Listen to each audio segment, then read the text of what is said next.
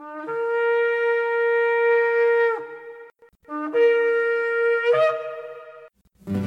I've had enough of this world and its pleasures. I will arise and go forth to the house of my Yah. I will arise and go forth to the house of my Father. I will arise and go forth to the house of my Yah. House of my Yah.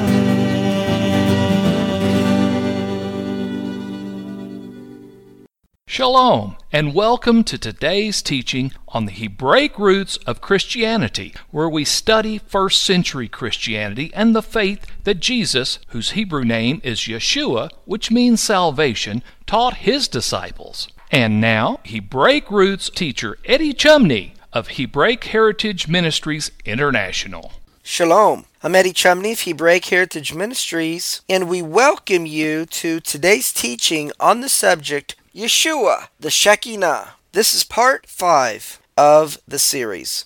Next, we're going to look at the journey of the Shekinah and the significance of examining this journey as specified in the Midrash Rabbah, Lamentations Prologue 25, is that we want to see the connection of the Shekinah to the Mount of Olives and Yeshua. So let's look at it. 10 journeys were made by the Shekinah, from cherub to cherub, from the cherub to the threshold of the house, from the threshold of the house to the cherubim, from the cherubim to the east gate, from the east gate to the court, from the court to the roof, from the roof to the altar, from the altar to the wall, from the wall to the city of Jerusalem, and from the city of Jerusalem to the Mount of Olives. From cherub to cherub, for it is written, "And the glory of the Lord mounted up from the cherub," Ezekiel chapter 10 and verse 4. From the cherub to the threshold of the house, for it is written, "And the glory of the God of Israel was gone up from the cherub, whereupon it was to the threshold of the house," Ezekiel chapter 9 verse 3. From the threshold of the house to the cherubim, for it is written, "And the glory of the Lord went forth from off the threshold of the house and stood over the cherubim," Ezekiel in chapter 10 in verse 18. The text from Ezekiel chapter 10 verse 18 should not have said went forth but came, but it says went forth. So what is the meaning of went forth? Rabbi Aha said the Shekinah may be likened to a king who left his palace in anger. After going out, he came back and embraced and kissed the walls of the palace and its pillars, weeping and exclaiming, "Oh, the peace of my palace! Oh, the peace of my royal palace! Oh, the peace of my beloved house! Oh, peace! From now onward, let there be peace." From the cherub to the east gate, for it is written, "And the cherubim lifted up their wings, and they stood at the door of the east gate," Ezekiel in chapter 10 and verse 19. From the east gate to the court, for it is written, "And the court was full of the brightness of the Lord's glory," Ezekiel chapter 10 verse 4. From the court to the roof, for it is written, "It is better to dwell in a corner of the housetop," Proverbs chapter 21 and verse 9. From the roof to the altar, for it is written, "I saw the Lord standing beside the altar," Amos chapter 9 verse 1. From the altar to the wall, for it is written, "Behold, the Lord stood beside a wall made by a plumb line," Amos in chapter 7 in verse 7. Another interpretation is, what means Anak, plumb line? It alludes to the Sanhedrin of 71 members. Where is it derived? From the numerical value of the letters of Anak. "Then said the Lord, Behold, I will set a plumb line," Amos chapter 7 in verse 8. Rabbi Judah, son of Rabbi Simon, said, "From the wall to the city, for it is written, Hark, the Lord cries unto the city," Micah chapter 6 in verse 9. From the city to the Mount of Olives, for it is written, "And the glory of the Lord went up from the midst of the city and stood upon the mountain which is on the east side of the city," Ezekiel chapter 11 in verse 23. Rabbi Jonathan said, 3.5 years the Shekinah abode upon the Mount of Olives, hoping that Israel would repent. But they did not, while a bat kol, or a heavenly voice, issued, announcing, "Return, O backsliding children," Jeremiah chapter 3, verse 14. "Return unto me, and I will return unto you," Malachi chapter 3 and verse 7. When they did not repent, it said, "I will go and return to my place," Hosea chapter 5, verse 15. Now, what we want to understand here is the connection between what the rabbis is explaining as the journey of the Shekinah as it comes to Jerusalem, and specifically the Mount of Olives, and how this parallels Yeshua. Now, the common understanding of the duration of time of Yeshua's ministry is 3.5 years, and that is the duration of time that the Shekinah is said to have abided on the Mount of Olives. And during that 3.5 years, hoping that Israel would repent, pleading for them to repent. But when they did not repent, we are told, Hosea chapter 5 verse 15, that I will go and return to my place. Yeshua said in John in chapter 14 in verses 2 and 3, "In my Father's house are many mansions. If it were not so, I would have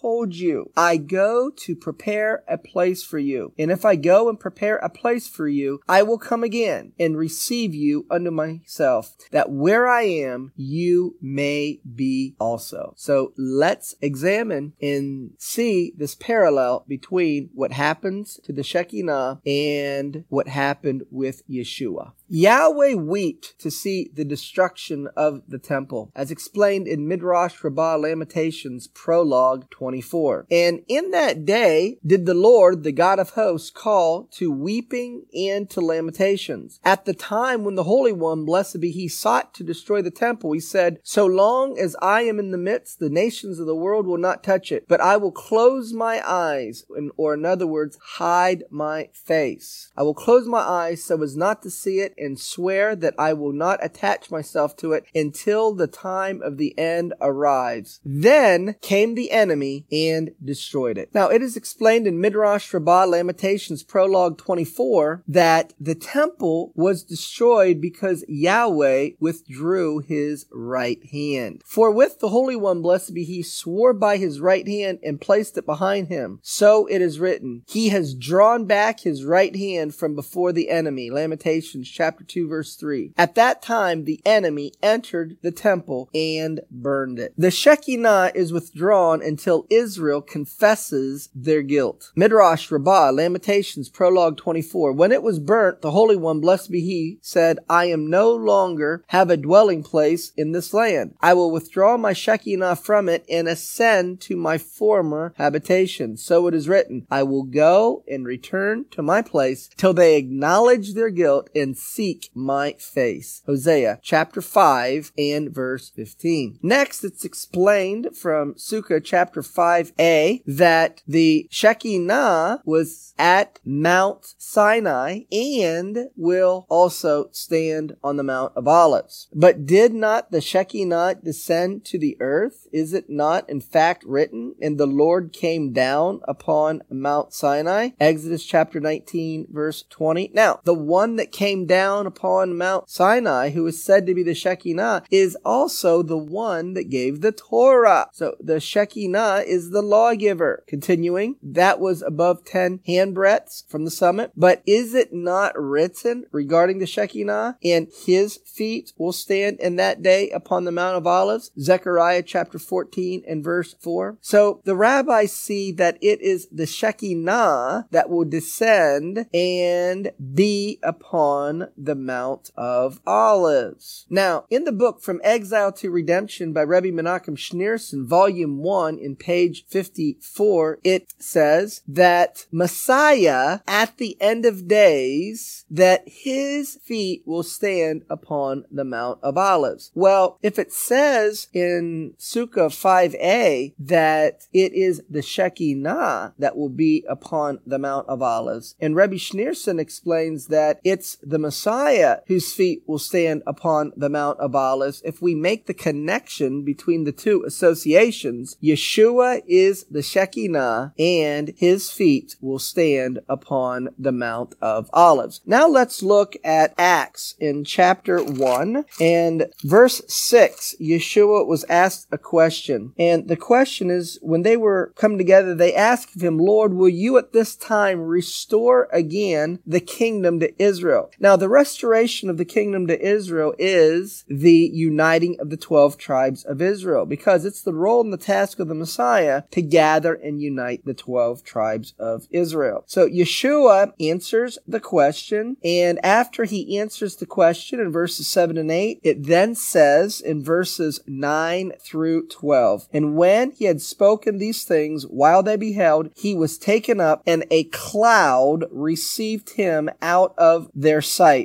And while they looked steadfastly toward heaven, as he went up, behold, two men stood by them in white apparel, which also said, You men of Galilee, why stand ye gazing up into heaven? This same Yeshua, which is taken up from you into heaven, shall so come in like manner as you have seen him go into heaven. Then returned they unto Jerusalem from the Mount of Olives. And so Yeshua ascended to be with his Father after he was resurrected from the Mount of Olives. And it says in Acts chapter 1 verse 9 that a cloud received him out of their sight. And then the angel said he will return in like manner. So if he left from the Mount of Olives, where is he going to return unto? He is going to set his feet on the Mount of Olives, as we are told in Zechariah chapter 14 and verse 4. It says in verse 3, Then shall Yahweh go forth and fight against the nations as when he fought in the day of battle, and his feet, whose feet? It is the feet of Yahweh, will stand in that day upon the Mount of Olives. Well, the text literally says it's the feet of Yahweh that will stand upon the Mount of Olives. But the rabbis explain that it's the Shekinah whose feet will stand upon the Mount of Olives. And Rabbi Schneerson said in his book that this will be the Messiah. Acts chapter 1 verse 9 says that a cloud received him out of their sight. And the rabbis explain that the Messiah, after he is revealed in the land of the Galilee, that ultimately he will be taken up from the Mount of Olives. So these things that are recorded for us in Acts chapter 1 parallels with the teachings and the expectation of the rabbis as they specifically teach regarding the Shekinah. Now in Targum Jonathan, we have a reference referring to Genesis chapter 8 and verse 11 when the dove came to Noah, and it is explained in the following way. And the dove came to him, that would be Noah, following the flood at the evening time, and behold, a leaf of olive gathered, broken off, she brought in her mouth, which the dove had taken from the mount of the Messiah. And there is a reference that this is referring to the Mount of Olives. Therefore, the Mount of Olives is called the mountain of the Messiah. And this is why Messiah ascended from the Mount of Olives, and this would be a separate study, but I believe that Messiah was crucified on the Mount of Olives as well. And so this particular mountain in Jerusalem is called, in the Targums, the mountain of the Messiah. Now, from the Zohar, Numbers section 3, page 191b, it explains that the song of Moses is the song of the Shekinah. And what we're going to do next is going to make a connection between what the rabbis say is the song of the Shekinah, which is the song of Moses, with Revelation chapter 15, verses 2 and 3, where we're told about the song of Moses and the song of the Lamb. And so an alternative expression for the song of the Lamb, which is the song of the Messiah, is the song of the Shekinah. Once again, making the connection between Yeshua and the Shekinah. So from the Zohar, it is explained, then sang Moses and the children of Israel this song unto the Lord. Now that is from Exodus in chapter 15. Then there is song, the song of all sides, Yasher, literally will sing. The tense suggests that this song fitted that occasion and will also fit the future redemption, which is the uniting of the 12 tribes of Israel and the end of the exile, when it will again be sung by Israel. Moses and the children of Israel will sing this song. So that which they sang in Exodus in chapter 15 will be sung again. And where do we see this? Revelation chapter 15 in verses 2 and 3. The same is implied in the words, as in the days of your going out of the land of Egypt will I show unto him marvelous things. Micah chapter 7 verse 15. Moses and the children of Israel will then sing this song unto the Lord. The song of the Matrona, which is an alternative term for the Shekinah. To the Holy One, blessed be He. The Shekinah will sing this song to the Lord. And we would understand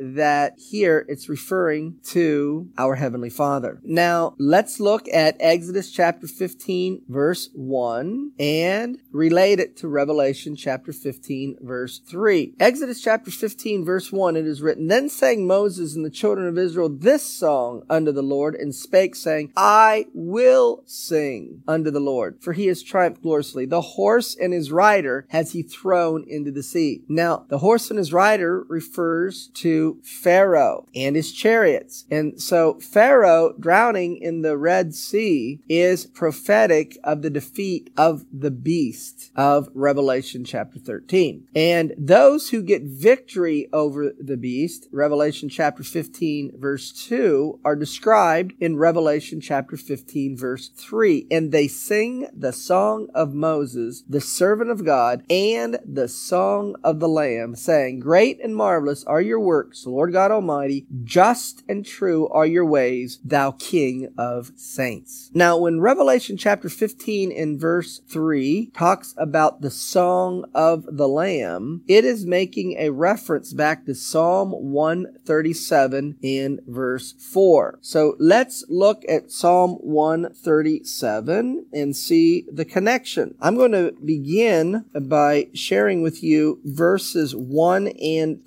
2, which states the following. By the rivers of Babylon, there we sat down. Yea, we wept when we remembered Zion, and we hanged our harps upon the willows in the midst thereof. So, by and in Babylon, you are sitting down, you are weeping, and you are remembering Zion. You're hanging your harp on the willow, which means you're not playing the harp. And so, it's communicating that Babylon is a place of mourning for the exiles of Israel. Now, we're going to pick up in verse 3 where it is written, For there, that is Babylon, they that carried us away captive required of us a song. Well, we can't sing the song if we look at verse 2, because the instrument by which we're going to sing the song is our harp, and it's hanging on the willow. As a result, those who have taken Israel into captivity are mocking, as we see in verse 3, and they're saying mockingly, Sing us one of the songs of Zion. And so the answer or the reply in verse 4 is, How shall we sing the Lord's song in a strange land or in Babylon? You cannot sing the Lord's song, which is the song of the Lamb, which is the song of the Shekinah, in Babylon. You can only sing that song when you leave Babylon, when you're no longer captive in Babylon, when you return to the land of Israel and there is no more exile. And that is what's happening in Revelation chapter 15 and verse 3, where it says, And they sing the song of Moses, the servant of God, and the song of the Lamb. And they're singing this song because we're told in Revelation in chapter 15 and verse 2 that I saw, as it were, a sea of glass mingled with fire, and them that had gotten the victory over the beast, over his image, over his mark, and over the number of his name. And those who have the victory over the beast, over his image, over the mark, and the number of his name, they are having the the harps of God. And it's with the harps of God that they sing the song of Moses and they sing the song of the Lamb. Do you realize you cannot get victory over the beast unless you are confronted by the beast, unless you are in battle with the beast? So the time reference of Revelation chapter 15 verse 3, when the people here get the victory over the beast, over his mark, over his image, is that this takes place in the victory and the overcoming is during the reign of the beast, which we're told in Revelation in chapter 13 and verse 5 is 42 months, which is the last 3.5 years before Messiah sets his feet down on the Mount of Olives. And so this greater exodus takes place during the last 3.5 years while the beast is ruling in the earth. And those who are returning to the land of Israel, being led by the cloud by day and the pillar of fire by night, being led by the Messiah, they are proclaiming this victory over the beast. And so this is why they're singing the song and why they're singing the song with their harps. They are no longer in Babylon. Another important concept that we need to understand is that the Shekinah is one